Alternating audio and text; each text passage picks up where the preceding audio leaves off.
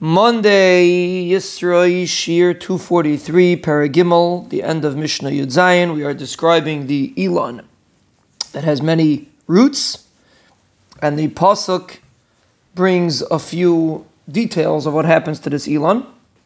V'lo yireh ki yavei chayim.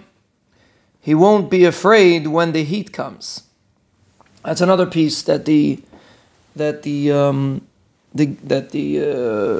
Navi uses to describe the tree, but again, we're extrapolating from that to a human being.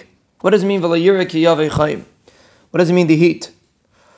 So the heat normally means the heat of the Yetzer Hara, the Mefarshim say. A person is not going to be afraid when the taivas of the Yetzer Hara are burning in the street.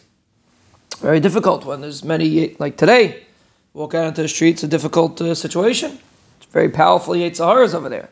But a person that has strong roots, V'lo yireh ki yavei chayim. He's not going to be afraid when the Yetzer Hara is around, because like Chazal say, person Torah, person incorporates what he learns, like we said, which means he is masur to what he knows, and even what he doesn't know, he's masur too. Such an individual is V'lo yireh ki yavei chayim. He's not afraid of the heat, which can mean he's not afraid when there is Rachmana litzlan a taiva out in the street. The reason why people fall into taivas is not because they have stronger Yetzer Haras than somebody else. That's not the reason. The reason why a person falls into taivas is because he doesn't have strong roots. So when the heat comes out, he gets burned by the heat.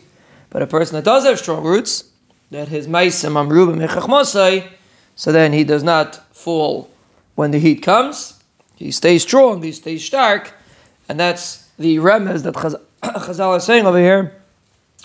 You want to be protected from the Yetzer Hara, have strong roots, and you'll be able to be in a situation of V'lo yireh ki yavei chayim.